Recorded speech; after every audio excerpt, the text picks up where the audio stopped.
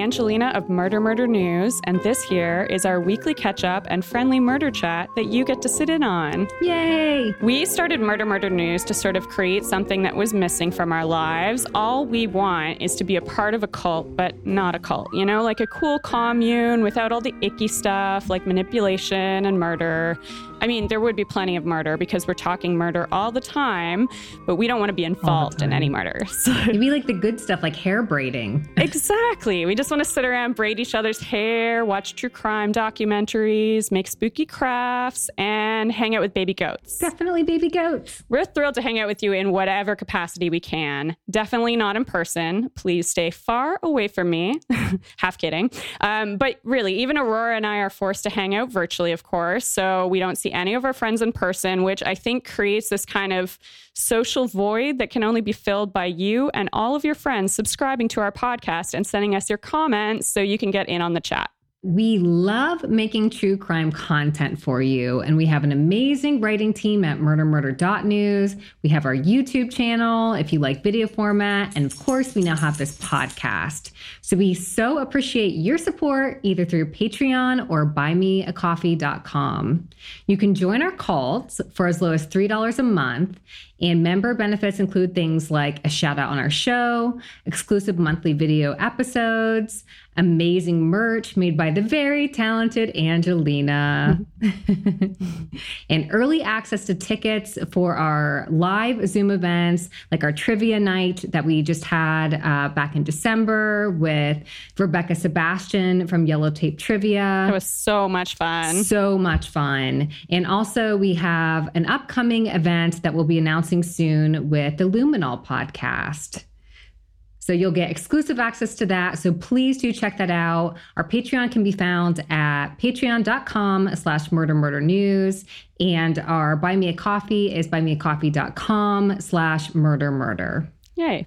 Thanks in advance for all of your support. We love it. So let's catch up. How was your week? What have you been up to?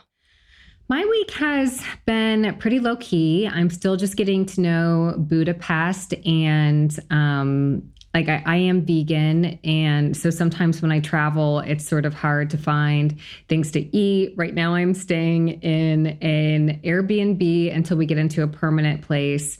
And in this Airbnb, we have one very thin, bendable steak-like knife. We have no cutting board. And that knife won't cut through a tomato or anything useful. So you got to get creative. Right.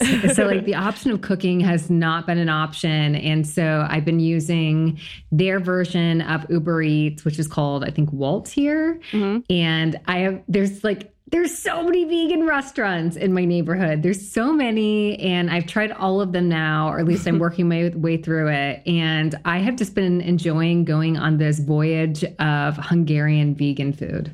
Yeah, that's amazing. That's so ideal that they have so much great vegan food. And especially now, you've just moved to a new place and you don't have much opportunity to really explore it and all it has to offer like you normally would when you move to a place. But you're doing the taste test tour, from the comfort of your own home. And that's just perfect. It's the only tour I really ever want to go on. Exactly. Same here. That's seeing animals that don't live in the city where I live. Those are my two favorite things about traveling. It's interesting because some countries have stray cats and some don't.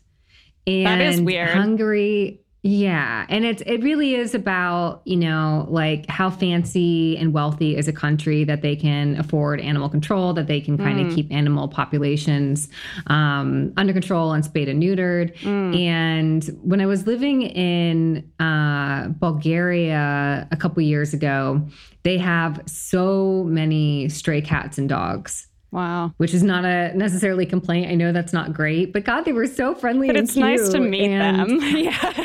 Right? I kind of like meeting an occasional street dog.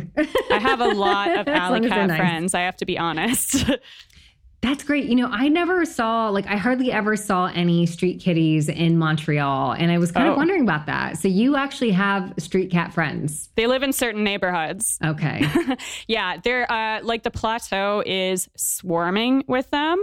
But my alley in particular has, I'm going to say probably 6 or 7 resident alley cats. And these are the ones that we know them. They, I think they're mostly owned by people, but they're just predominantly outdoor cats. So some of them have tags and we know their names. And they come when we call them to come say hi. But we're trying not to socialize too much with them now because we talked about before about COVID germs on pets, fur. And I mean, I don't think it's a huge risk, but some of these cats that are so adorable, I'm not sure that someone didn't just kiss all over them 2 seconds ago.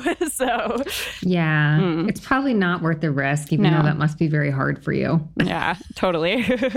You are a cat person. Oh, yes. And I love cats, but you love cats.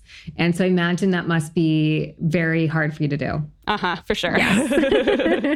I'd bring them all inside if I could, but they would destroy my home. Though maybe I could start a badass cat colony. One of the weird things that happened to me this week is that my cat, Dolly, who is my adventurous brat of a cat, my younger one.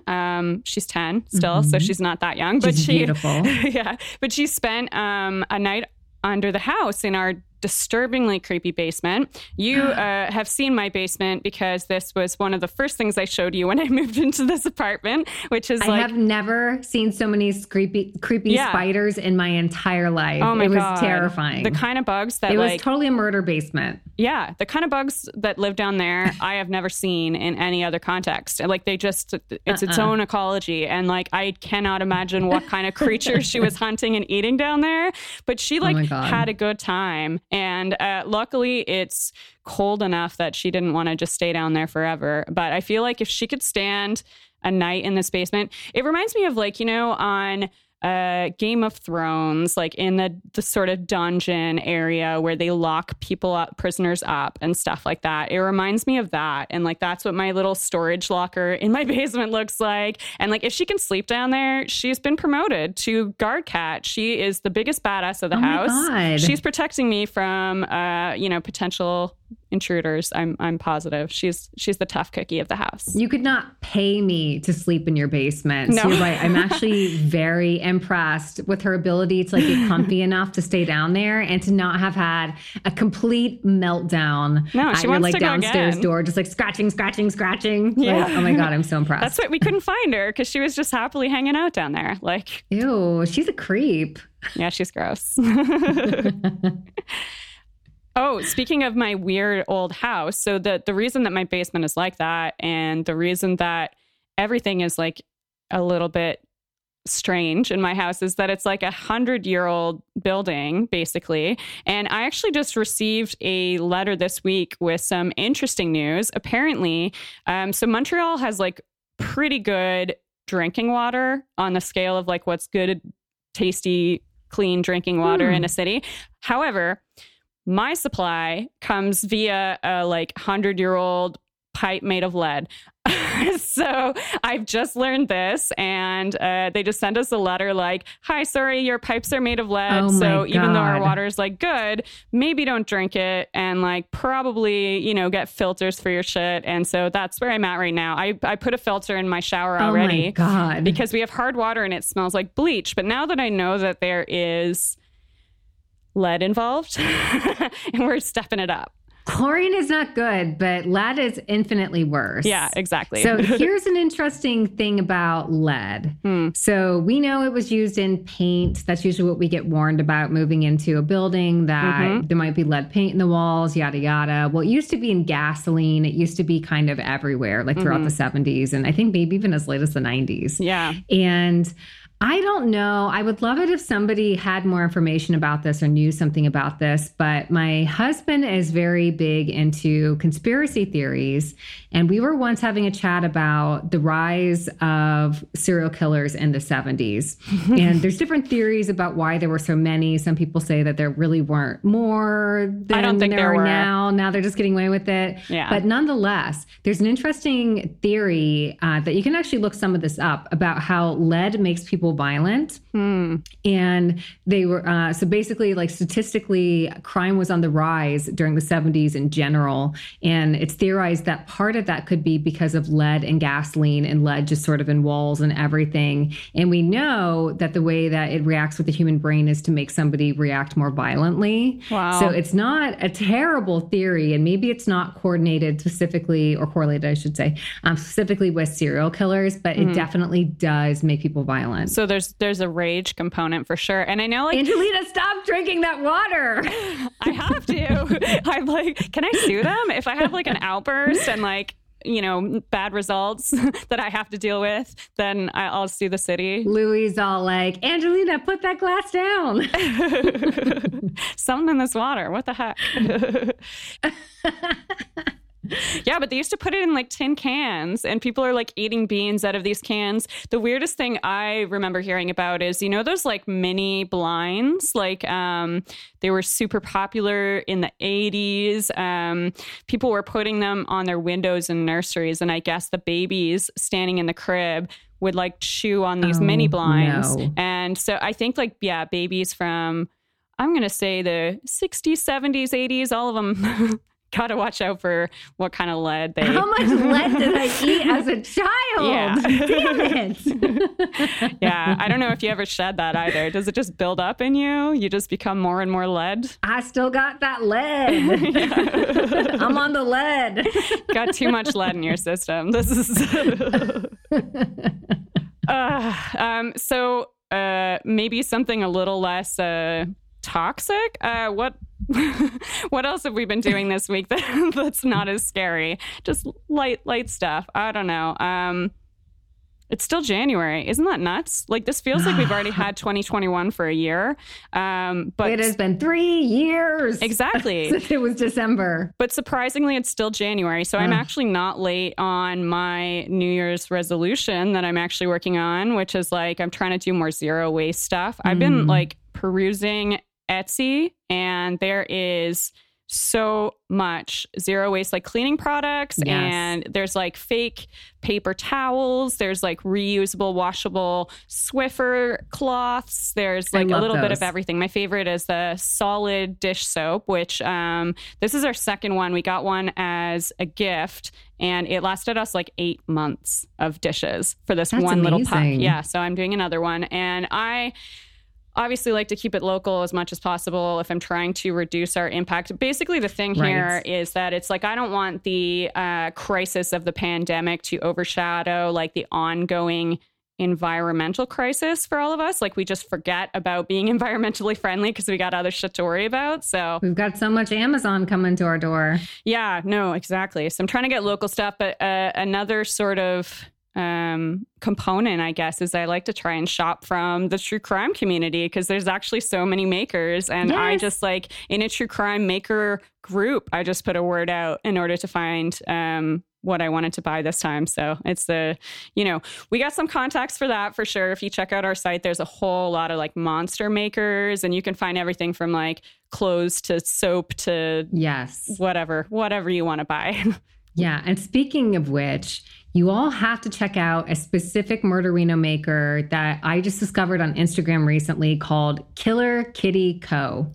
Is their Etsy name. And they make catnip toys that are shaped like scary things, like a severed finger. There's a bloody knife, and like a bloody axe. Knife. Yeah. Yes.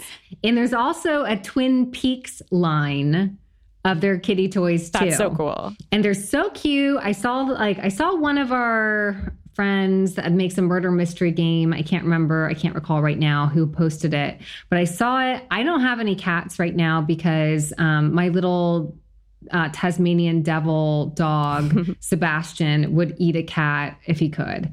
And he does not get along with kitties. And I actually had a cat when I first got him, and he chased her so much that she ran away from home. And I felt so bad. Like we hung up signs around town. I think like she was so beautiful. She was a Havana Brown. And she was actually like my best friend from college's cat that she had sort of like abandoned at my house. You just said she was brown? Yeah, Havana Brown. Oh my God. I love brown cats. I can't believe I've never told you about Coco. Her name was Coco Chanel. Oh my goodness. Aww. And but I felt so bad. She came to live with me once when my best friend had come to stay with me while she was in law school. And she was like dog sitting and house sitting for me while I was on a like trip for a month. And when I got back home, I was like, okay, I'm going to book a flight for you and Coco to get back to Florida. And she's like, oh, I forgot to tell you, Coco is staying with you. I don't have a home when I get back. I'm going to be like staying in a hotel and I can't have a cat there. So she's just going to live with you. And I was like, well, I guess that's fair since she was just dog sitting for me. And she was so sweet and lovely. Aww. And I had her for years. She was such a little cuddle baby. She was so tiny. And then Sebastian, the terror, entered the scene. And he like just could not stop chasing her. And I got a trainer to work with him. And we were trying to get everybody to play nice. And one day she got out and she didn't come back. And I think she became the most beautiful alley cat in the world. Runaway. Yes, my little runaway. But I think like another family probably took her in because she was young and she was beautiful. And I lived in kind of like a quiet area, Pasadena. So like, it's not like there was a lot of traffic. It's not like she got hit by a car. I think somebody just loved her and took her in. But anyways, I don't have a cat now. And I ordered some of these toys for Angelina and your kitties. And I can't wait to see them. We're going to post pictures. I'm going to post pictures, videos. You're going to be so sick of seeing it. But I'm so excited to see them play with us. You will not be sick of seeing it. Oh, man. Never. How much snow do you got over there in Hungary? None snow. None snow. Ah, that's surprising. Okay. So here's the deal.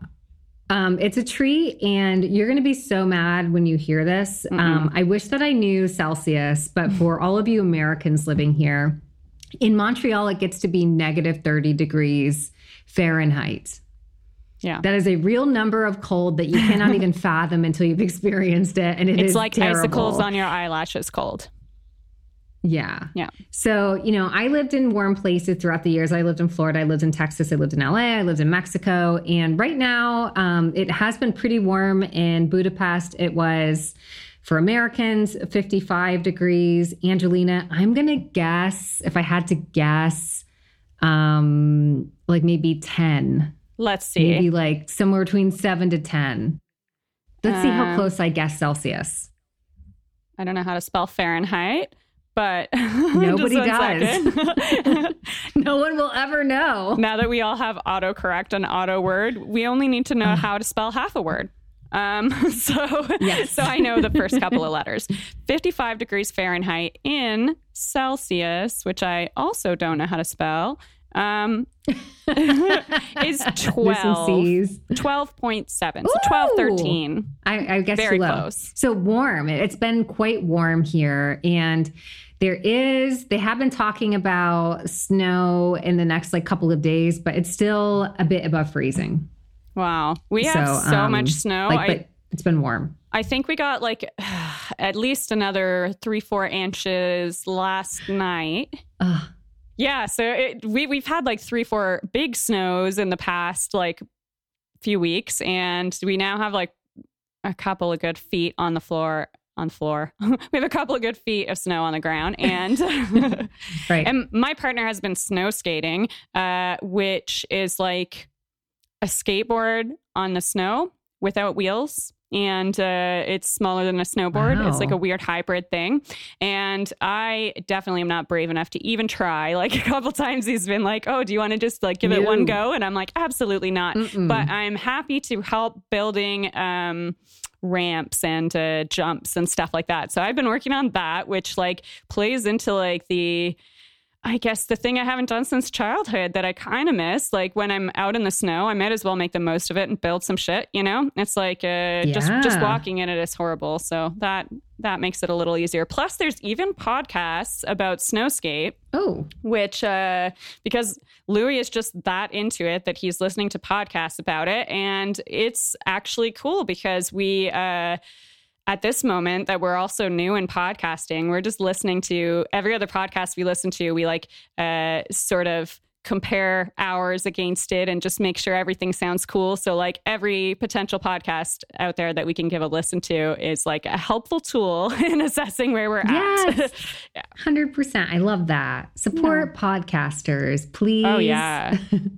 So what was your story this week? Well, mine is incredibly exciting news for any true crime enthusiast. Mm-hmm. It's like anytime there's some kind of update with an old-timey serial killer case, like there's a new break in the case, like how excited were we about the Golden State Killer getting caught? Anytime that sort of thing pops up, I get very excited, and I know that you all do too.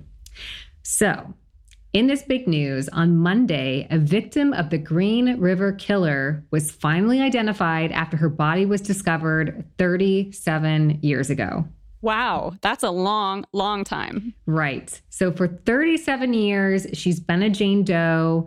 And, there's been a whole lot of experts trying to find her identity. I even read that there's one expert that will go into a little bit more detail of how she played a role. But on a podcast recently, she said it's like her number one Jane Doe she wanted solved. Oh, my God. It's like God. her biggest thing that keeps her up at night. So she got her way, and I'm so excited for her. Oh, that's such happy news. Yay. Yes. So let's talk about this a little bit, how she was found, all that sort of thing. So her remains were found in a swamp behind a Little League baseball field near Seattle-Tacoma International Airport in 1984. Wow. And the way she was discovered is super, super terrible. It's something right out of a horror movie. It's just so sad. Mm.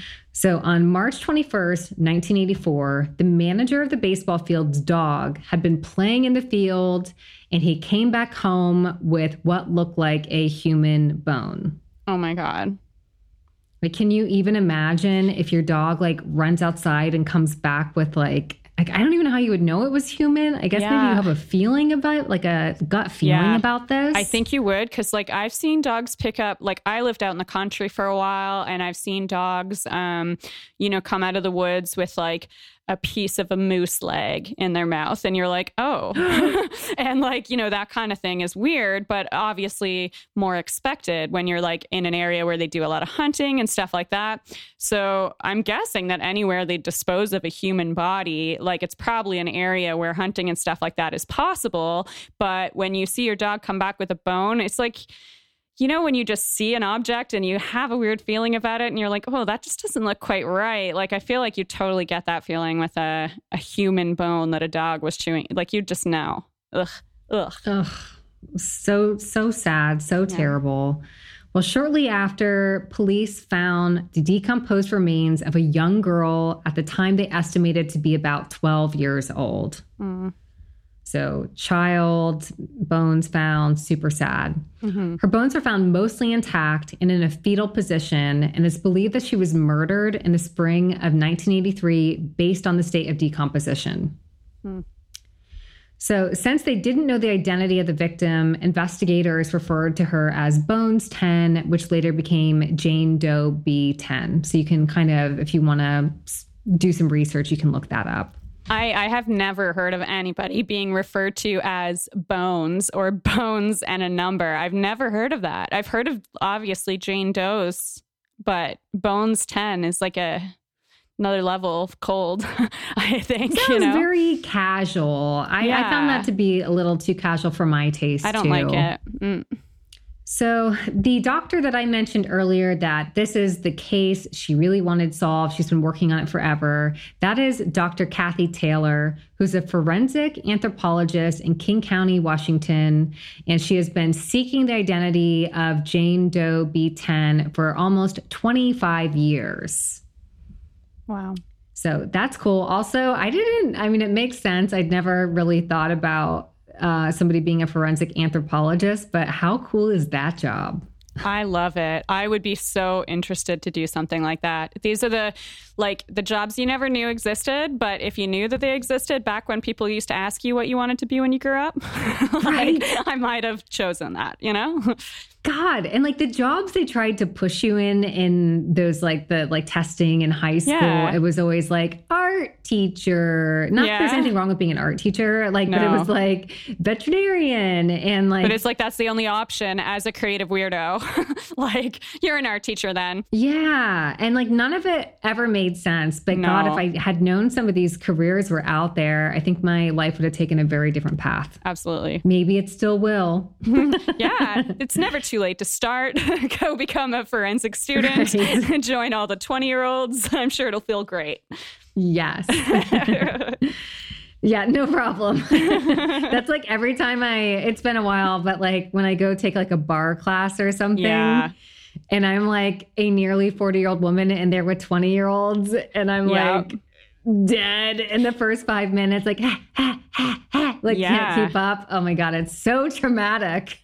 I've had the back to school feeling a few times because I actually dropped out of high school as well and then tried to return to high school when I was 19 and go back to class. I was I'll just go back to class and do it like normal kids do. And a week in, I was oh God.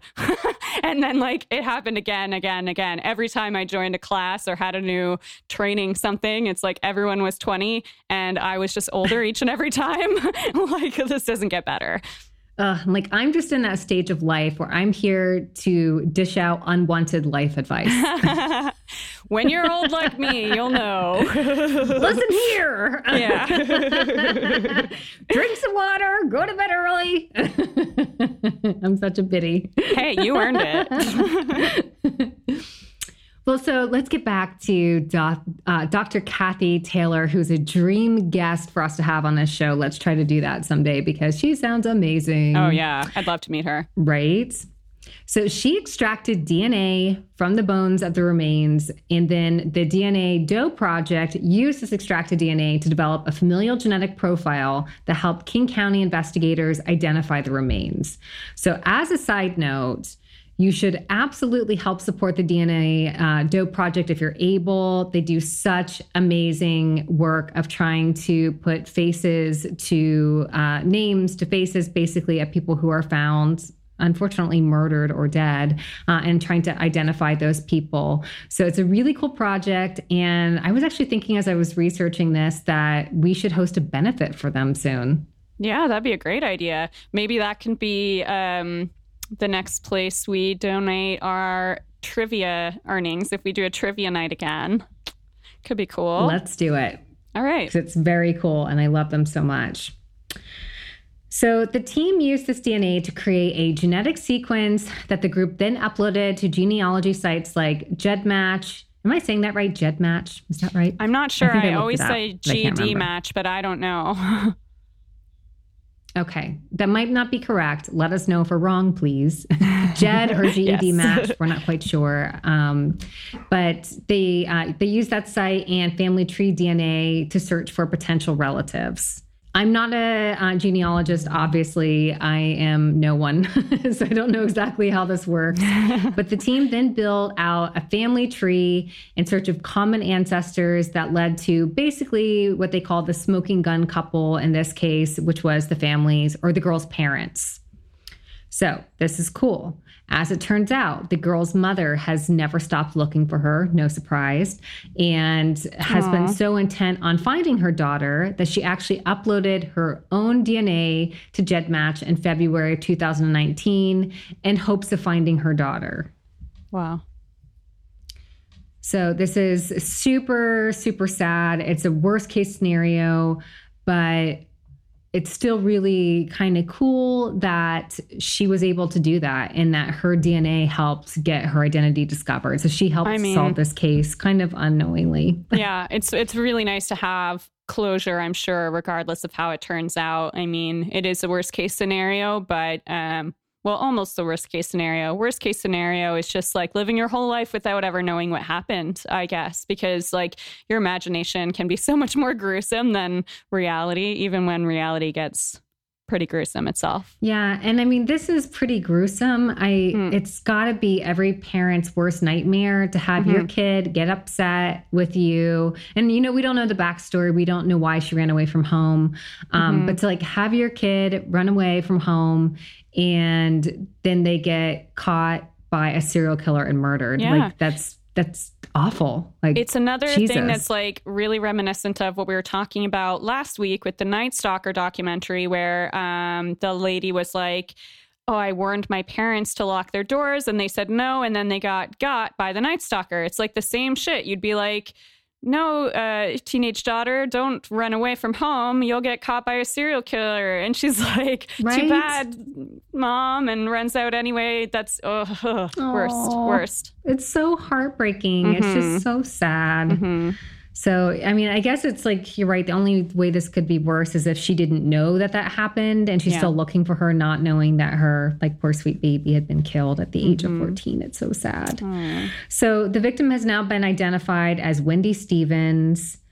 And as I guess I sort of spoiler alerted, sorry, but Wendy was 14 years old when she ran away from home in Denver, Colorado in 1983.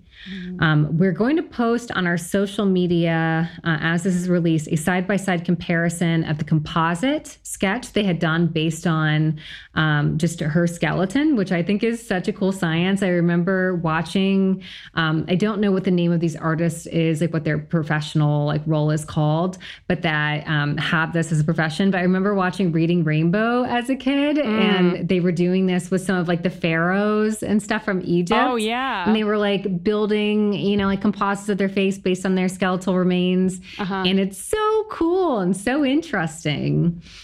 So they made a composite sketch based on her skull, and we're going to do a side-by-side of her actual photo compared to that. And wow, it's so close that it's almost creepy. Like it's pretty amazing. Wow. Like the nose is similar. Like it's very close. So her body was discovered in March of the following year. So she was kidnapped. She ran away from home in 1983, and then her remains were discovered in March of the following year. And they were pretty badly decomposed at that point. Like I mentioned, it was just a skeleton. So that's how they had kind of guesstimated when she had been left and such from her state of decomposure. So Wendy is now thought to be the youngest victim of Gary Ridgway, who, as we know him, is the Green River Killer. So let's talk a little bit about Gary Ridgway, his crimes, and his victims. And I'm not going to do a super detailed breakdown of all of his murders because there were so many victims. It's guesstimated at about 71. And it would be hard for us to really get into that in just this one episode. And I don't want to take up all of Angelina's time and all of your time today. So we'll talk a little bit more generally about his victims. So he admitted to the murders of 71 girls, and yes, some of his victims were under the age of 18. In fact, most of them were under the age of 18. I'd say maybe like 3/4. And also women throughout the 1980s and 90s near Seattle and Tacoma, Washington. He's only been charged with 49 murders. So it's unclear if there are other girls that were never found or if he's exaggerating. But with his mode of the way he would dispose of bodies, it's definitely possible that there are more girls that we just haven't found yet. This is what I always wonder about because, when we hear statistics like they nab somebody and they say, wow, this is the most prolific killer. And then there's a new most prolific killer. And every time you look at the numbers, they all sound like a lot, and it's like I feel like it's really hard to put your finger on the most prolific killer, because if he had killed really in the 70s or 80s, is he the most prolific killer? Or is it just because he was only charged with 40-some that he's not, Yeah. So he specifically targeted sex workers and girls in vulnerable circumstances, including runaways. And I'm a little bit uncomfortable using the term sex workers here because so many of the victims were underage. And to me, the term sex worker suggests consent. They're trafficked. Yes, great. That's exactly right. So we're very, we are very pro sex work. Sex work is real work, but you cannot give consent if you are under the legal age of consent. No. And in Washington, the age of consent is 16, which is very creepy. How does that still exist? I don't accept that. The legal age I don't accept of that either. Being a consensual sex worker obviously has to be 18. Thus, I don't know. Ugh. Children should not get messed up in that. So creepy. This guy is just such a creep. Yeah. So I also want to address that many of Ridgway's victims were also girls of color, girls and women of color, including 17-year-old Cynthia Jean Hines, 16-year-old Opal Charmaine Mills, 17-year-old Dolores Laverne Williams, 16-year-old Terry Renee Mayiga, maybe, that might be Spanish, and 16-year-old Pammy Avent. And there were quite a few others, but I just was going to cover the girls specifically that were under the age of 18, which like anybody getting murdered is terrible, but somehow that seems extra awful. Yeah, for the parents, yeah. Yeah, right. And it just like, it really does feel like I recognize sometimes giggle about the term they had so much potential only being used for people when they're in high school. And then you reach a certain point and it's like, no potential if they got left. Addicted to drugs or this or whatever, we stop using it. And it's like, where do you say they didn't have potential? What line is that drawn? And why don't you mention their prior potential? Like they used to have potential. Is that not worth mentioning? Like, it's such a weird thing that we say. Like everybody has potential, gross. Y'all. You do too. Yeah.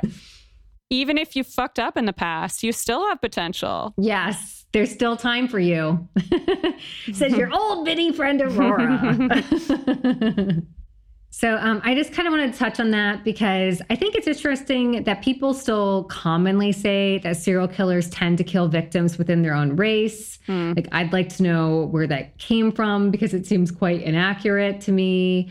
So we have Gary Ridgway here, also Jeffrey Dahmer, Samuel Little, Richard Ramirez, Lonnie Franklin, who was the Grim Sleeper, Isai Sagawa, who was... I mean, it sounds like the statistics speak for themselves. Like, that is not a thing. Yeah. Yeah. Yeah, so the celebrity cannibal in Japan and the Yorkshire Ripper all stalked their victims that were various races. So it just seems really inaccurate. Like, I don't know where that came from. And I think that the problem with this is that we can't really string together a profile of a serial killer and string together who the victims might be as they start appearing if we have this wrong idea about serial killers. And that seems like a very wrong idea to me. Yeah, if there's too many stereotypes in place, there's avenues you're just not even going to go down because you would assume, Right. So Ridgway lured his victims by approaching sex workers or girls who seemed to be alone and basically tried to seem nice and sympathetic. And he was quoted as saying, I would talk to her and get her mind off the anything she was nervous about and think, she thinks, oh, this guy cares, which I didn't. I just want to get her in the vehicle and eventually kill her. Oh, my God. Gross. What a creep. So once he had his victim in his car, he would take them somewhere secluded, have sex with them, and then kill them by strangling them. Initially, he would use his arm from behind. Later, he started using various ligatures such as rope, fishing line, belt, extension cords, socks, or even T-shirts. The bodies were then dumped in the wilderness, usually nude and sometimes posed, which we know that Wendy was posed in a fetal position. So that was true of her. He had the habit of dumping them in clusters in different locations over a period of time, usually near some nearby landmark or in the water, which is how he got the name, the Green River Killer. Now, one of the most frustrating things about this case is that Ridgway was on the investigators' radar from very early into his crimes. It's believed that his first murder was of Wendy Lee Caulfield in July 15th of 1982. And sometime in 1982, he was questioned by police after he had a sex worker in his car. He was also suspected pretty early into the investigation. He was one of their top suspects. And he even took a polygraph test in either 1984 or 1986. I've seen conflicting stories of when that took place, depending on the article. So I'm not exactly sure of that. Some say he even took two. I saw one article that said he took one in 1982 and another in 1986, which he passed. But it sounded like it was like he didn't really pass. They suspected something was amiss, and nonetheless he stayed on their radar for all this time, but there apparently wasn't enough evidence to tie him to this, or who knows. Too much of a sociopath. That's if you pass the polygraph, like, you're just a sociopath. That's right. Yeah, that's such a good point. Like, I don't think that we should count so heavily on those. No, because I would fail a serial killer. And I would fail every polygraph because I'm just like nervous, you know? So like the opposite of a sociopath, whatever that is. As soon as I think somebody suspects me of doing something that I know I haven't done, I'm like, and I'm giving too many details. And people always say you can tell if somebody's lying because they're supplying all these like superfluous details. And it's like, I do that every day of my life about everything. I've watched documentaries about liars and about how to spot liars and things like that. And when they start to point out the science of it, I'm like, no. Because like I will do that when I'm talking to you about pancakes because I'm nervous about just having a social interaction and there's no lies involved. And it's just like, I'm touching my hair, I'm touching my face, I'm stuttering. I'm like, that's how it goes. Right. And then there's guys like the Green River Killer that are just like, you know, stoic. So relaxed. It's just not fair.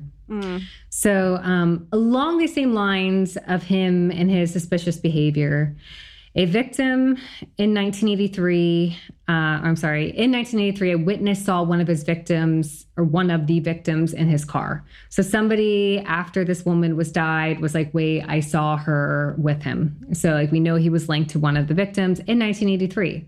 And in 1985, a witness came forward and said Ridgway had choked her. She was a sex worker. So surprise, the police did not take her seriously and did not investigate that further. So like how many people did he kill like during this time when the police like had him right there? And I mean, like maybe we can say that they were amazing police and there just wasn't enough evidence to tie him to it. There wasn't DNA then, but it's like, I don't buy that. Like, I was like, that's a good one. That's an interesting concept. Yeah. Like that's funny. No. So then fast forward to 1987, his house was even searched. So at this point they're looking for what's it called when they tie like fabric to a crime scene? Fiber evidence, which now I think maybe doesn't hold up in court. So they're looking for things like that and stuff in 1987, but still seemingly not enough evidence. At this point, they did take a DNA sample from him, and DNA evidence was not in 1987. It wasn't where it needed to be to actually do the test they do now that would have tied him to the crime scene. But this is kind of like the beginning when they know it will be something someday. So they did collect that information just in case. Good. So he was not arrested until 2001. And at this point, enter DNA evidence. It's now a viable thing. It stands up in court. We know what we're doing, at least a bit. And his DNA was finally able to be matched with semen recovered at some of the crime scenes. So that's how he was finally caught. As I mentioned before, he was tried for 49 of the crimes. I think initially 48, and then later he was tied to one more. He has confessed to 71 crimes, and like who knows how many there could be. It's just so mysterious because he's dumping bodies, and you know this one happened to be found by a dog. Like the remains happened to be found by a dog, but he was like disposing of bodies out in nature. So like there could certainly be more crime scenes that we've just never discovered. So there's a lot of talk when you sort of research this. And I remember reading this in the Ann Rule book that Ted Bundy had actually helped find Ridgway and he's connected to the case. There's a lot of similarities between their cases, actually, because Ted Bundy was also active in Washington State. They didn't quite overlap on time, but they both would kind of be nice to victims. Ted Bundy, of course, as we all know, would sort of trick them by using a crutch or saying he need help with something to lure them in his car and dispose of them out in the woods. And his charm. Yeah, same kind of thing. So there's similarities, and I was curious to read more about how Ted Bundy came into play because I've heard so much about this. And I read some articles about it, and I honestly don't really think it sounded like he helped that much to me. Yeah, the first thing that came to my mind was like, oh, did he try and pin some of his murders on the Green River Killer? Because like if they're so similar and he's helping to find the guy, curious. That's what I was thinking he was up to at first. But I also think there's a large element of Ted Bundy wanting to feel satisfied and like he was living, this is so gross, but vicariously through this new killer that's still out there and active. I think that he was enjoying reading about the crime scenes. And one of the investigators had mentioned that basically that Ted Bundy was like, well, if I did it, I would do this. And he was like saying about going back to the bodies and basically, this is so disgusting, but like jerking off like at the crime scenes, like whatever. And Ted Bundy used to do that. And so did Gary Ridgway. So he's like, well, you could go back and check it for that evidence. But they'd already collected it. So I don't think that evidence, so I don't think this really helped them. It's but so I really interesting think Ted Bundy wanted to look at this. these case files.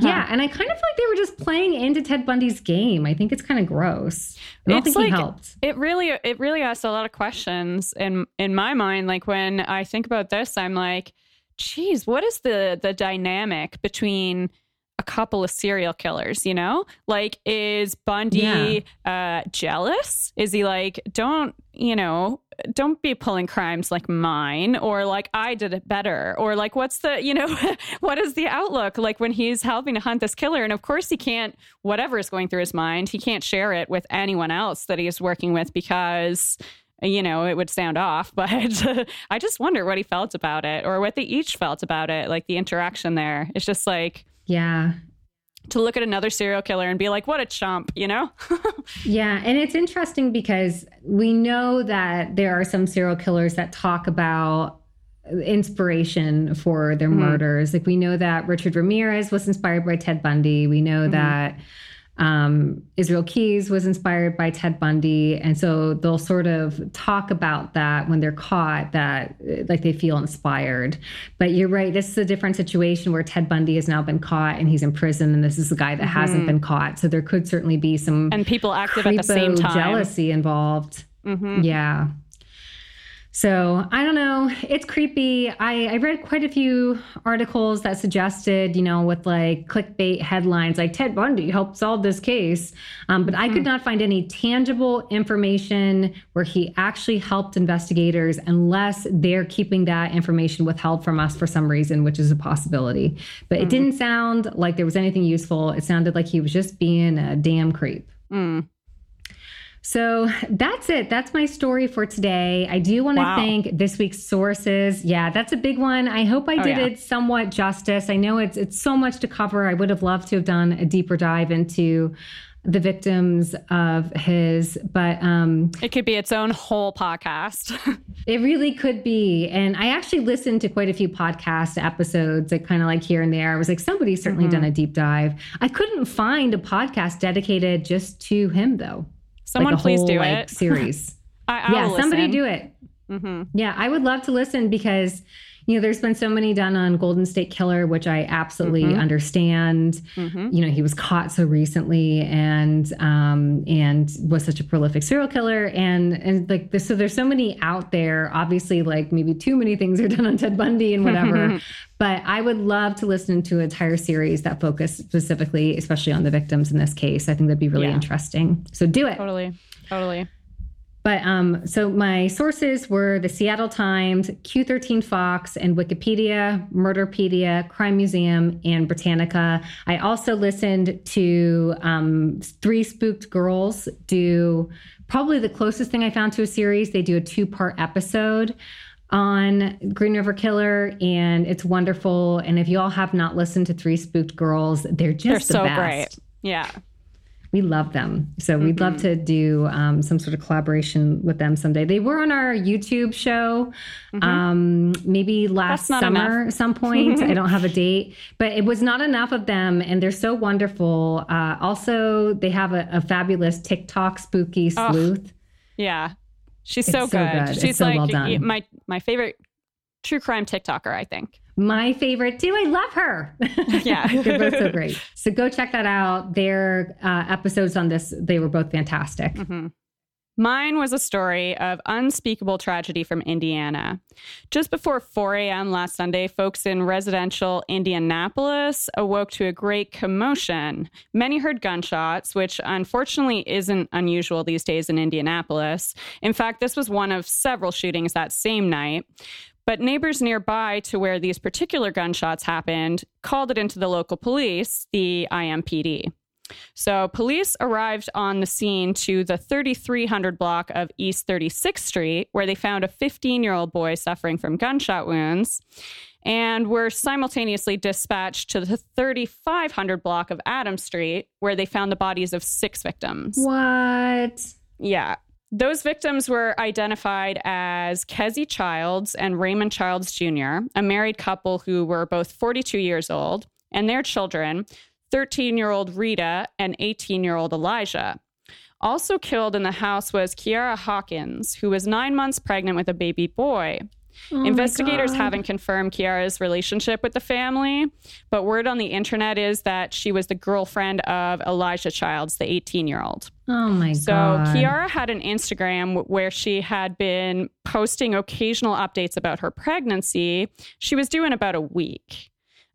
So really close. And did they say if the baby made it? No, the baby did not make it, unfortunately. When they saw this very pregnant woman on the scene, they rushed her to the hospital immediately. But unfortunately, both her and her unborn child were pronounced dead on arrival. So wow. Just a week away from being born. So that's obviously tragic. God.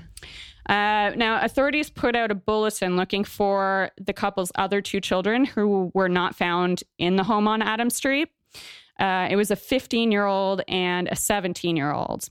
So it was soon discovered that the 15-year-old boy that they found on East 36th Street with the gunshot wounds, that was one of those children. He had been rushed to the hospital where he lay in critical condition. But luckily, he was still able to answer a couple of questions and help investigators connect the dots. As it turns out, it was his older brother, the unaccounted for 17-year-old, who carried out the attack. So, yeah, the older brother, of course, there's some details here I can't mention, like the suspect's name, because he is a juvenile. But the wounded 15-year-old told investigators that his older brother had gotten into an argument with their father when he came home in the middle of the night after leaving the house without permission. So the boy then opened fire on his parents, killing them. And then the kids who were sleeping downstairs obviously heard all of this happen. And the daughter, Rita, the 13-year-old, exclaimed, "He shot them." And then, in the little brother's words, he came down the stairs with a Draco gun, which is a handgun that shoots rifle rounds, and started shooting. So while all of this is going on, the 15-year-old fled out the front door, trying to escape this carnage and hopefully get some help from a neighbor. The older brother chased after him, shooting. So it was those 4 shots that he shot into the streets that made neighbors sure that they did hear something and that they should call the police. So it was on Monday, just 24 hours after the shooting took place, that investigators tracked down the suspect. He was in Plainfield, and they arrested him, and he's now being held in the Marion County Juvenile Detention Facility. But he is expected to be tried as an adult. Wait, he's 15? He is 17. The surviving sibling is the 15-year-old. So he's in the hospital with gunshot wounds, but he's expected to survive. And the perpetrator is 17. Wow. It's amazing how easily I'm like, if you're under 18, you're not an adult. But if you just killed you're 6 17 people and yeah. you're an adult in my eyes, like that's messed up. It's such a sticky situation. I'm fine with him being tried as an adult. Right. I mean, yeah, it's an adult crime. It's a very adult crime. And he is very close. He's on the line. Yeah, I don't know. It's important to send the right message to the community and to his family and to, anyone watching what's going down. So it's there's a lot to consider when they're considering how to try him, Right. So last year, 2020, was a record year for homicide in Indianapolis. There was 215 murder victims, which, according to an Indy Star analysis of IMPD data, was the most ever recorded in a single year. Of course, 2021 is already outpacing the year before. They've had 21 homicides so far in Indianapolis since 2021 began. So we right now... Does it do any kind of breakdown of what type of crimes those are? Are they break-ins? Is it a lot of family annihilator sorts of situations? Well, actually, yeah. Right now, there is a lot of family annihilators, and the breakdown is that the vast majority of them, is shootings. Basically, and yes, they are mostly directed at families. It's been a weird year, but people are staying home is part of it. So their families, unfortunately, take the brunt of their aggression.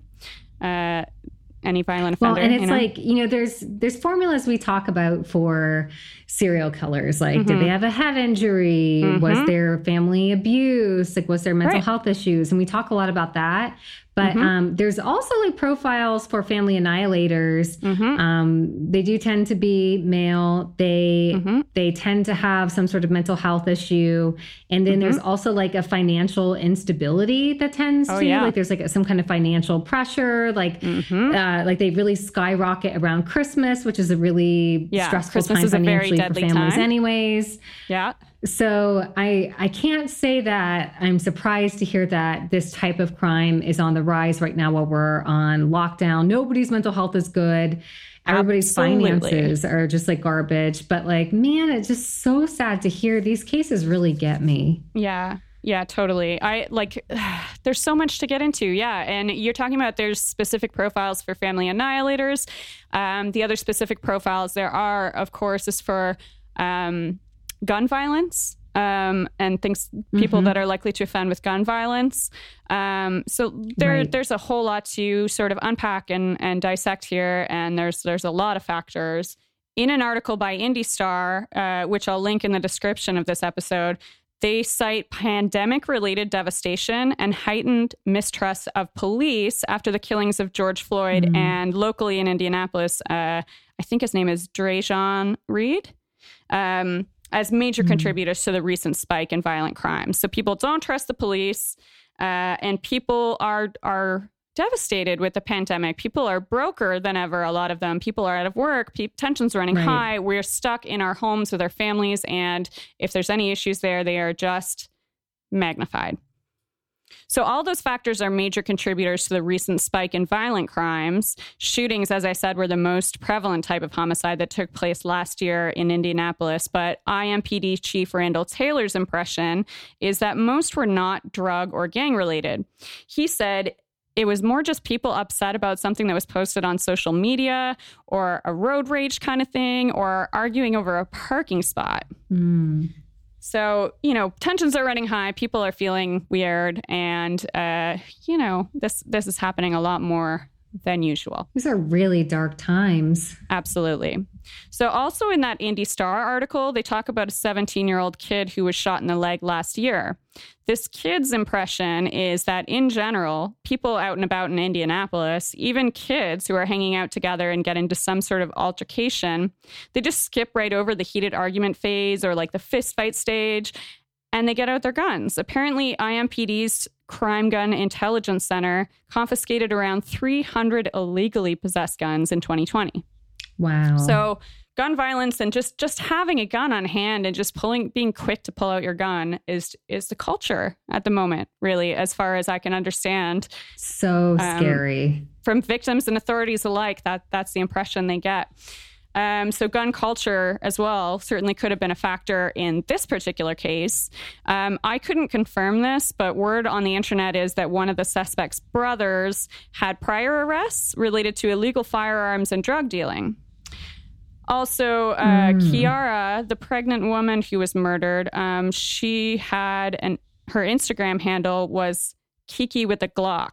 So what I mean to point out here is just that if guns, and particularly illegal guns, are commonplace and guns seem to come out at the slightest altercation, we can't be too surprised when this kind of behavior trickles down to involve more and more children and teens.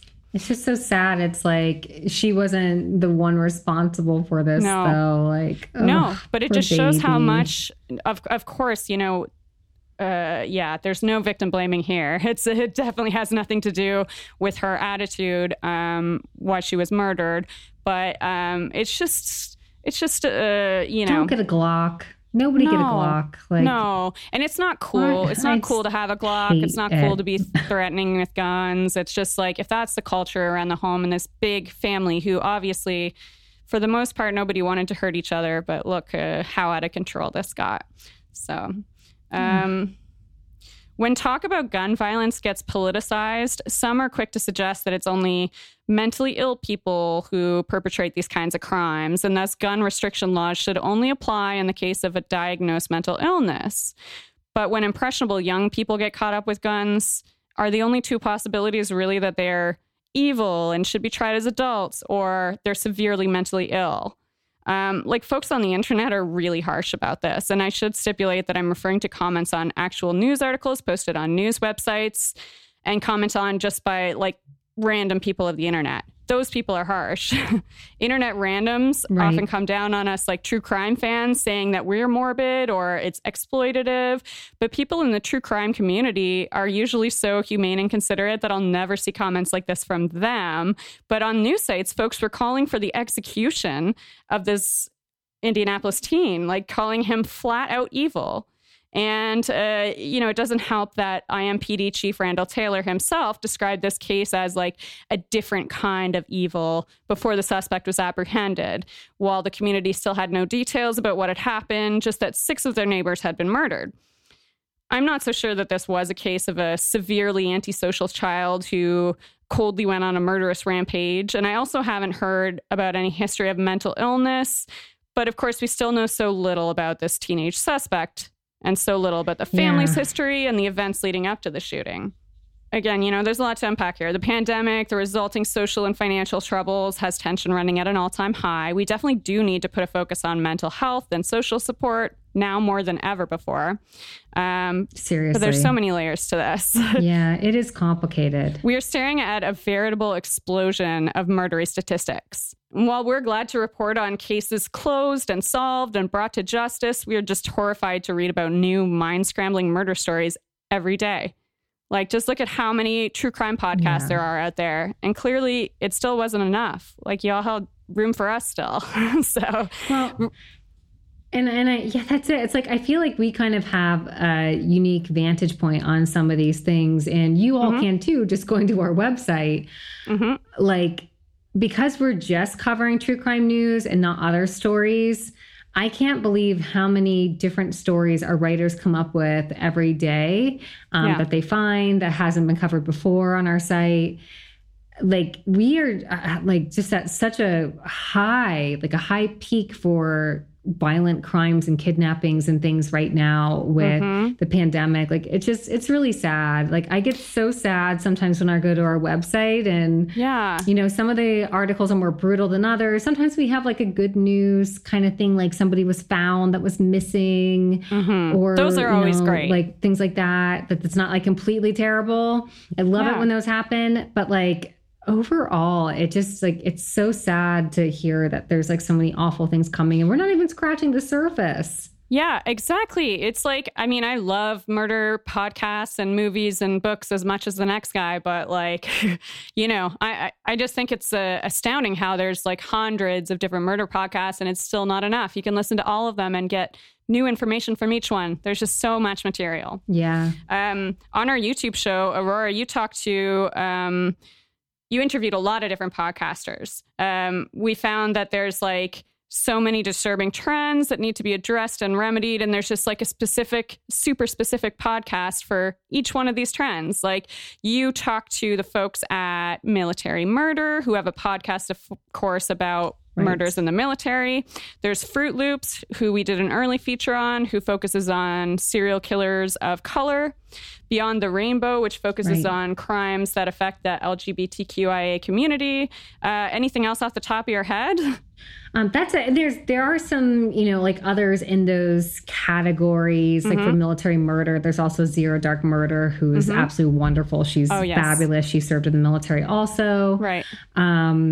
And Tipsy Mysteries is another LGBTQIA podcast. But yeah, that sounds like a pretty, like you nailed it. And it's interesting because when we first started kind of deciding what features we would have on our website, we were trying to decide like monthly what things should we have. We wanted to feature Murdering No Makers, and we wanted to feature podcasters. And at first we were going to do podcasts as a once a month feature on our website. Right. And as I started connecting with more and more podcasters, I was like, there are so many, and there's so many high quality podcasts that share the same values as us. You know, of course, our initial fear was that like this podcast might be racist or this or that. And like, you know, maybe it's toxic male masculinity or like, yeah, but there's so many good ones. And we're like, can we get 52 in a year and 52 next year? And I was like, I think we can. Yes. Yes, we can.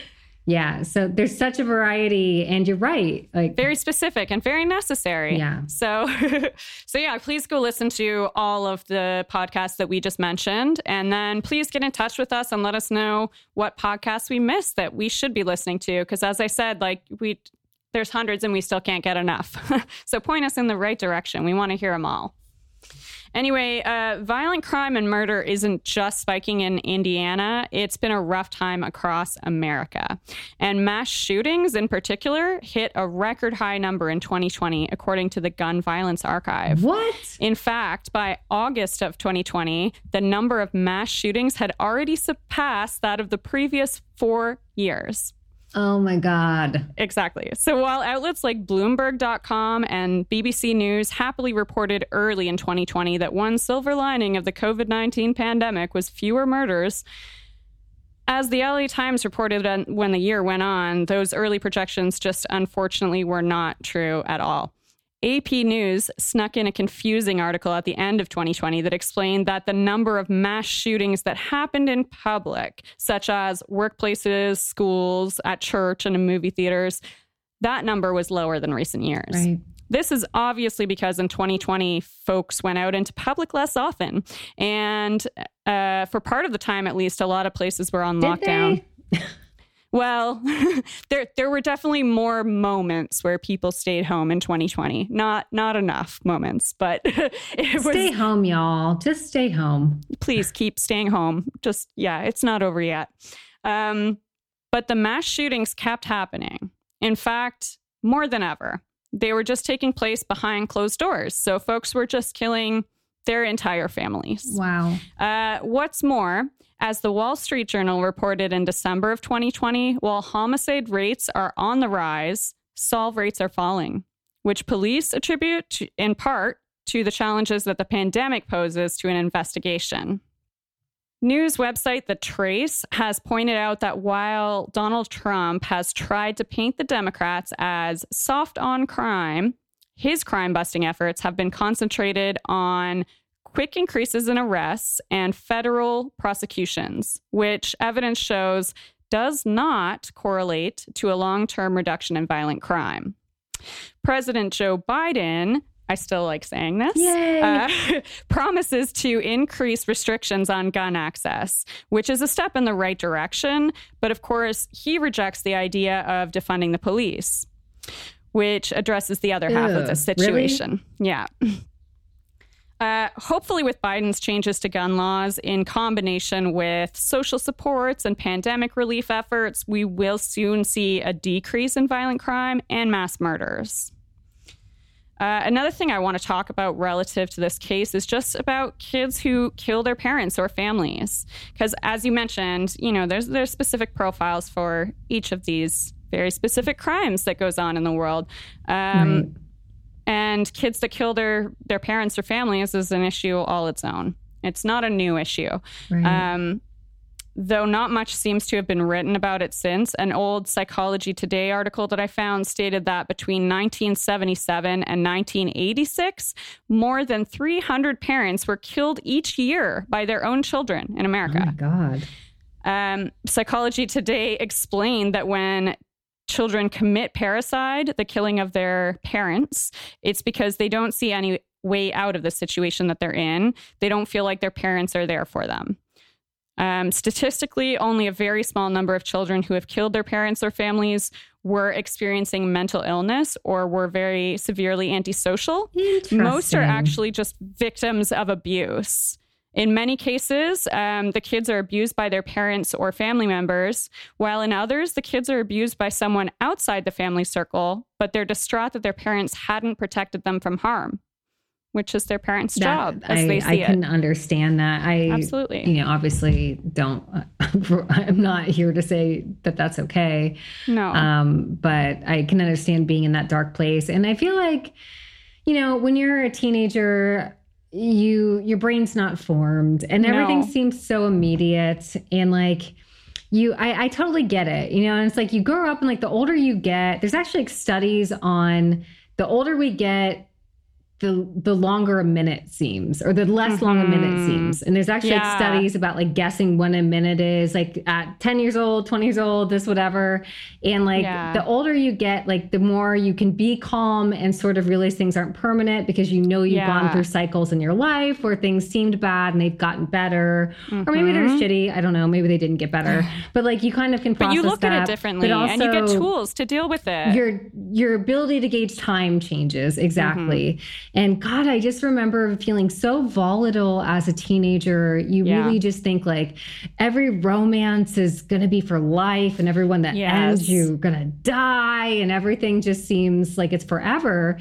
And it's not. Like every small drama is the biggest issue in the world. And that's how everything feels when you're a teen. I remember that too. And I think it's really important to consider that when we're talking about trying a teen as an adult, because at 17, I mean, those hormones swirling around it's difficult because like there's a lot of people to consider. These are victims they've lost their lives. And even the boy who is wounded, his whole life is forever changed. He lost his whole family. And, that needs to be addressed too. But where they're coming from is definitely a complicated place. And interestingly enough, I read that there's a statistic like most people think when you think about child abuse, most people think that it predominantly affects young children. And that's what most people, want to do something about. But the bigger statistic is that teenagers get abused far more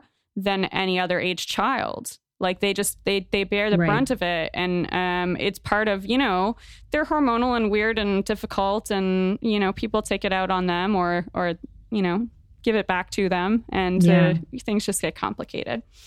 So the massacre of the child's family is actually a little reminiscent of an older case, the case of Charlie Brandt. So Charlie also lived in Indiana when, at 13 years old, he opened fire on his father and pregnant mother.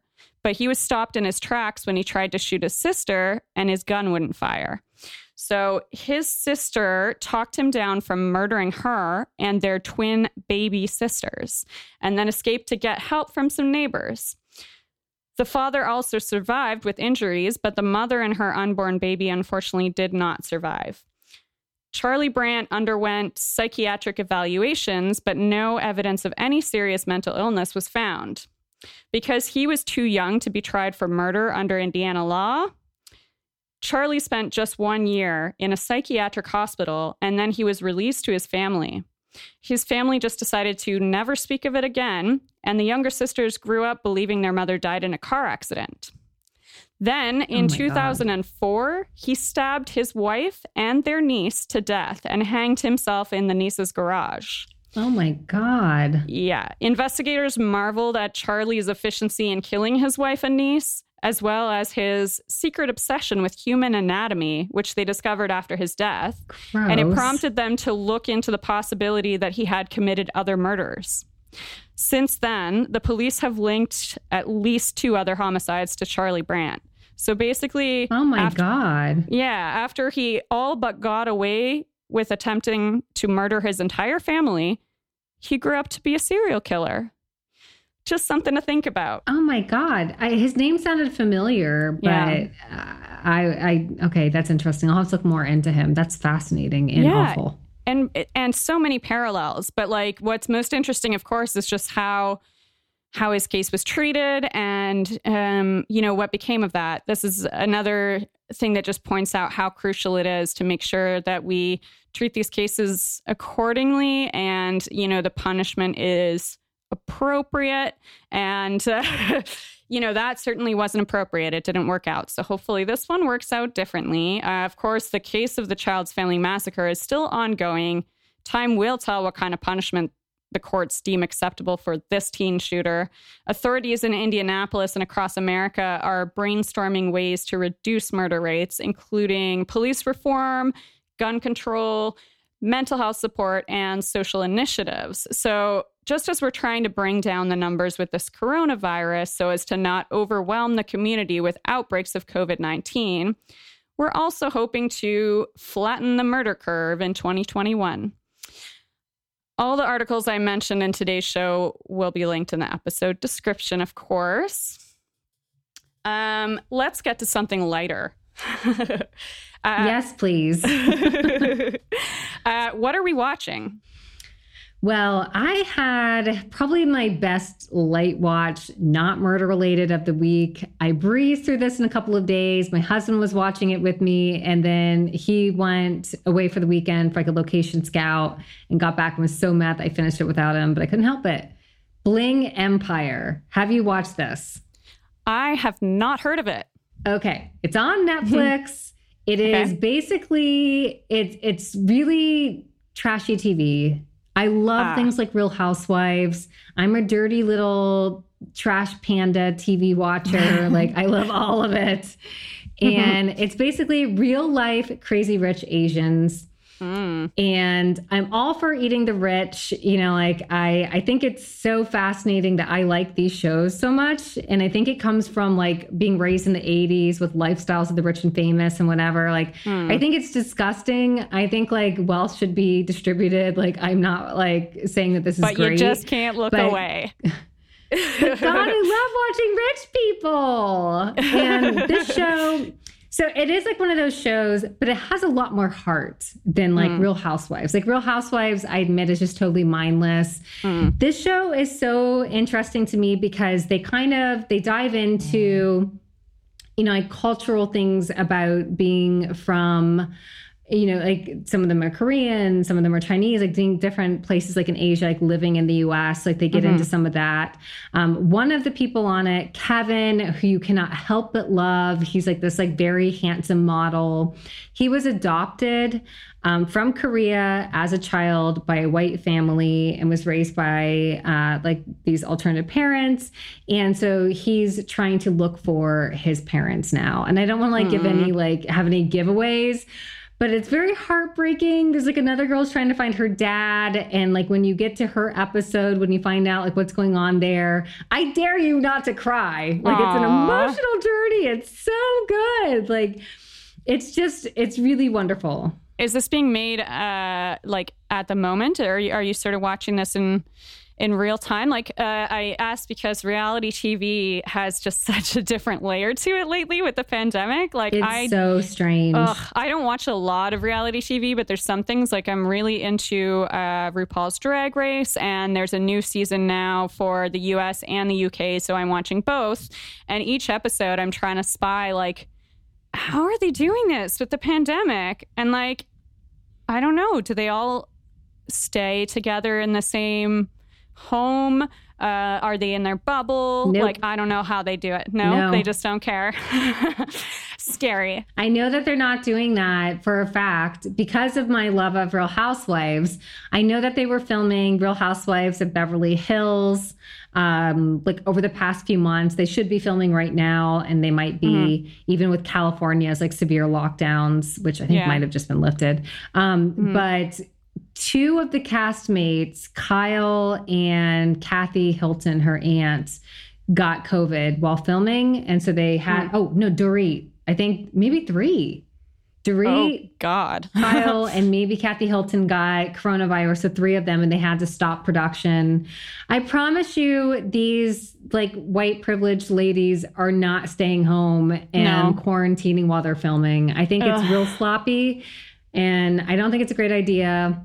I don't think it's smart at all. Yeah. But I think with this show, I gather that it might have been recorded before lockdown, but I have no idea. I'm honestly not sure. It's so hard to tell when they just act like it's not a thing and just don't even mention it on the show. And you're like, but wait. That's it. Yeah. And at some point they get on a plane to Paris, and I'm like, certainly my that's, goodness.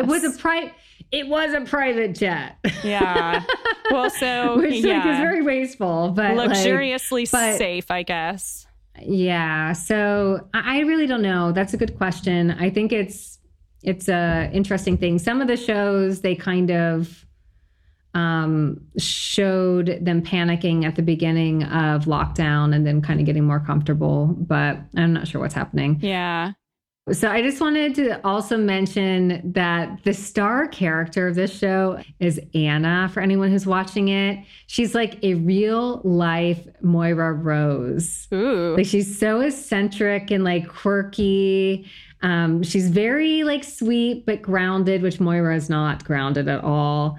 And she has this great motto that she's not like listing to show off. She's just talking to one of the women on the show who unfortunately is dating a very abusive partner. And I think everybody in the Murderino, like community that watches trashy TV like myself is like, why are they even, I get why they're showing it on TV, but she needs to leave this guy. Like, it's terrible. Yeah. And I get that when you're in a relationship, it can be volatile and it's scary to leave, and that they're manipulating and gaslighting you all the while. So I don't mean to blame her, but God, I'd love to see her leave him because he's so trashy. But Anna is trying to get her to leave this guy. Wow. And her like saying that she uses a couple times during the show is, life isn't a dress rehearsal. Like, True. you've got to do this, and you have to like live in the moment and do what brings you joy and do what makes you happy. Like, you can't be in this back and forth with a bad partner. No. Like, life is too short. And I just love that she says it. And she says it in such a sincere way that I'm like, yes, Anna, yes. Like, she's great. Wow. It's so sad to see that happening in real time on television. And it's like, I really hope that she does leave him, because then she'll have always this memento of looking back at it and being like, oh shit, yeah, that was out of hand. Like, good thing I left, and not, just embarrassment and still being there. Like, I really hope that the fact that this is so public does encourage her to look out for herself. And he's kind of a celebrity already. He's an actor. That's he's hard. I guess the Red Power Ranger. Wait, which I don't watch children's. Okay, there has to be a curse with the Red Power Rangers, because I don't know if you heard about. There's two other Red Power Rangers. I do know this. Yeah, one of the Red Power Rangers was a murderer. I think two other Red Power Rangers were a murderer. Oh my One of them God, was an right. accidental sort of murderer, and the other one like decapitated someone. Like, there must be a Red Power Ranger curse. I have heard this, and I forgot it was the Red Power Ranger, but this guy is the Red Power Ranger. I'm 90% sure it's the red one. Ew, He's definitely a Power Ranger. They should retire and he's the a Red terrible Power Ranger. Human. We don't want any more Red Power Rangers. Ugh. None more red. Maybe like a mauve. Maybe. Yeah, invent a new color for the Power Ranger, because we are done with red. Yeah, purple. I don't know that there's a purple one. Yeah, there Let's go should be. purple. There you go. I vote purple. How about you? What are you watching? I actually watched some of the stuff that you told me about. The best one was Promising Young Woman. Yes. This movie, I watched it this morning when I woke up and it's amazing. It's so, so, so good. I really loved it. It's really good. And y'all have to watch it. Go watch it soon because it's probably going to be nominated for several Oscars. The nominations have not been announced yet, but I found out about this at first. I was looking for movies to watch on my long flight to Budapest, and this was on a like Oscar guests list kind of thing, like they're trying to predict the Oscars. So I downloaded it. The next day I was on Instagram with our true crime friends and I saw like 4 people mention Promising Young Woman, and I was like, okay, I have to watch this immediately. So to kind of sum it up, it stars Carey Mulligan. She's fantastic. She was in An Education, Suffragette. Like, she's been in some great things. And basically her best friend in college was drugged and raped in a like really gross situation. People were watching and knew about it. The university ignored it and basically said, you could ruin this young man's life if you pursue this kind of nonsense. So they chose to ruin the woman's life. That's the obvious choice. Yes. So it's a statement about rape culture, and especially rape culture on universities. Which is huge. And it's cool. Yes. Very big deal. And so the plot basically is that Carey is getting revenge on the people that took part in raping her friend, but also she's educating others about rape culture in a very interesting way. Anyone who didn't care, anyone who saw it the wrong way or didn't get the right perspective, like she makes sure to turn that around. This is the kind of vigilante justice that I can get behind. Yes. Like I hate vigilantes. I hate it. I'm not into it. And like, you know, we've talked about the death penalty and just like, I don't think that anyone should have any say over someone else's life. Like this person deserves to be murdered because they've murdered someone or whatever. So generally, I don't like vigilanteism either.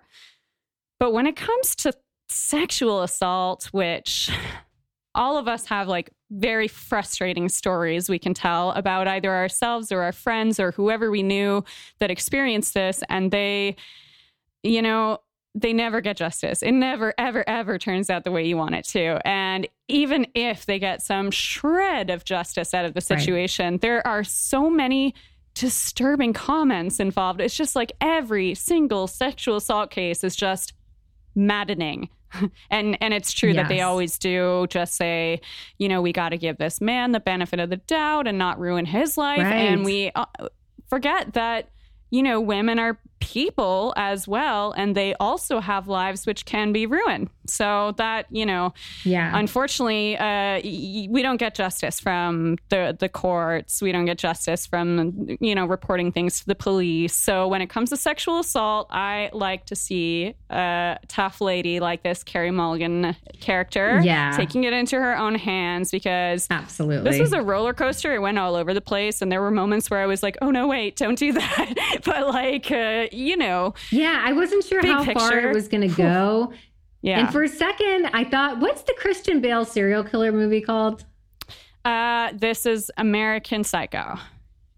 American Psycho. So at the first scene, I was like, is this going to be like the rape version of American Psycho? And I was kind of excited. I thought maybe, And I was like, okay, it's not going to be that, which is fine, but someone should make that movie. Oh yeah. If you're listening. I would watch that. Because I would watch it. And I also just want to say that we're using the term like women and men loosely. Like we definitely know that that non-binary people are more likely to be raped.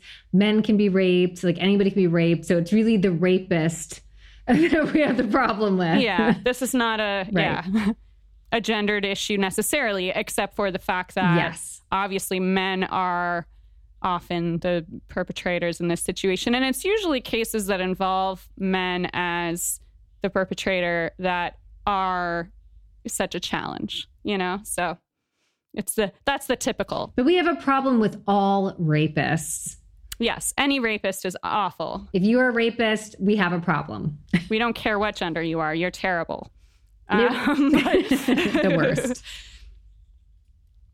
But yeah, it was excellent. Yeah, so what else are you watching? For This Week in True Crime, we talked about Florida Man murders. I only watched one episode of this so far. How about you? You know, I've got to be honest. I downloaded but did not get around to watching it. I meant to, and I got so caught up in Bling Empire, I could not slip away. Yeah, there's just so much at this moment, and so much specifically that's either true crime or like thrillery, spooky stuff. It's really, you know, a good moment for watching TV. It's hard to keep up. And I do love a like wild Florida crime. So I'm definitely going to watch it. I'm looking forward to it. It's an Oxygen. I will jump in and watch that with you very soon. And if you dig that, to, you know, our fans, you monsters out there, if you dig Florida Man stuff, then make sure to check out our website. Every Friday at this point, we have a Florida Man Friday story, which is just some of the most outrageous stories that you've heard out of Florida. So a new one for a new article each Friday, and we're making that into a TikTok feature too. So if you can't get enough weirdo Florida stories, we got you covered. Go watch Florida Man Murders and then check us out on Fridays. We want to hang out with you everywhere. Yeah, just every possible hangout avenue, every possible platform. Visit us. We're lonely. We're desperate. we need your support. We just want attention so damn bad. So we also wanted to mention our book club, our True Crime Book Club, which we have coming up this Sunday at 2:00 p.m. Eastern. And that is on Zoom. So it's very safe and obviously socially distanced. It's a small group. It's a very friendly group. Bring a glass of wine, have a glass of tea. It's a very low pressure situation. You don't have to turn on your camera. If you just want to come and listen the first time, no problem. We want to hang out with you. Yeah. It's like, honestly, book club is my favorite thing in the whole world. I love reading. I love talking about books. And when we thought of an idea to have a true crime book club instead of just a regular book club, it was the most perfect combination I could possibly imagine. Yeah. My world melted. Yeah. Well, the cool thing is, I mean, right now we get on our show and we've watched stuff, we've read stuff, we're talking about it, we're trying not to spoil it. We can't mention the craziest parts of it all and just really, really talk, dig deep and say what we thought, because too many spoilers. So that's why book club is fun, because we can be like, oh my God, that like it's the first time that we get the chance to mention the most absurd thing that happened in the book. And really, yeah, exactly. Just spoil it up. Just open it up and, dissect it. Yeah. So our book for this month for January, which if it's a little bit too late for you to get in, no worries. If you're planning on attending, we'll kind of summarize it. We are reading Party Monster, A Fabulous But True Tale by James St. James, which kind of covers the 90s New York City club kid scene, which is like such a fun, interesting time. And more specifically, it talks about the murder of Angel Melendez. And it's really an interesting book. Last week you might have listened in that we were very bad and hadn't started, but I pushed through this week. I am almost done. I'm very much enjoying it. I was a child during the time when this took place, but I certainly dabbled with some drugs in my time. And the chaotic nature of this book, and like ketamine and this and cocaine and this, whatever. It's really entertaining. It's very, I mean, I hate to refer to anything about a murder as funny, but he's not making fun of the murder. Like he's making just jokes about the scene and building up to it. And and about meeting like Michael, for throughout the course of their histories overlapping in this scene. It's really a fun, interesting read. So I highly recommend it. If you can't come on Sunday, read it anyways, or watch the movie if you don't have time. Both. Let's keep it casual. I'm definitely watching the movie before Sunday because, as we discussed last week, I couldn't remember. It is Macaulay Culkin. Yes. Who plays Michael, and who does not love Macaulay Culkin? Nobody. But the book... You are wrong if you don't. Exactly. You're absolutely wrong. And the book, I'm not as far along as you are, but I definitely have started it. And what's fun so far is, they're talking a lot about ketamine, which... is more interesting if you have had any experience with it yourself. I don't have recreational experience with it, but I, interestingly enough, was given a pretty big quantity of ketamine when I got my wisdom teeth out. So that's my experience with it. And what's funny is in the book, James St. James is talking about how... it's normally used in veterinary practice and there's very certain specific instances where it would be used outside of that context. And I'm here going, well, I don't know. They just loaded me up with ketamine and took my teeth out. So you're I was all weird in that a day. K-hole. I very much remember that day. And it ended by falling down the stairs and throwing up and ripping my stitches. So oh no, things get wild. But yeah, I can at least have a little insight about what it means to be high on ketamine. If you come to book club, we're all going to grill Angelina to hear her full ketamine story. It's a wild story. And maybe I'll tell one of mine. Oh yeah. Don't we all have a wild ketamine story? I've only done it once and it wasn't that interesting. Oh boy. So yeah, just sum that up. Come to book club. Next month we're reading A Good Girl's Guide to Murder by Holly Jackson. That Zoom chat will be on February 28th. They're almost always going to be at 2 p.m. Eastern time on Zoom because I'm in a kind of a weird time zone. So that works for both of us. But come and hang out with us. We'd love to meet you.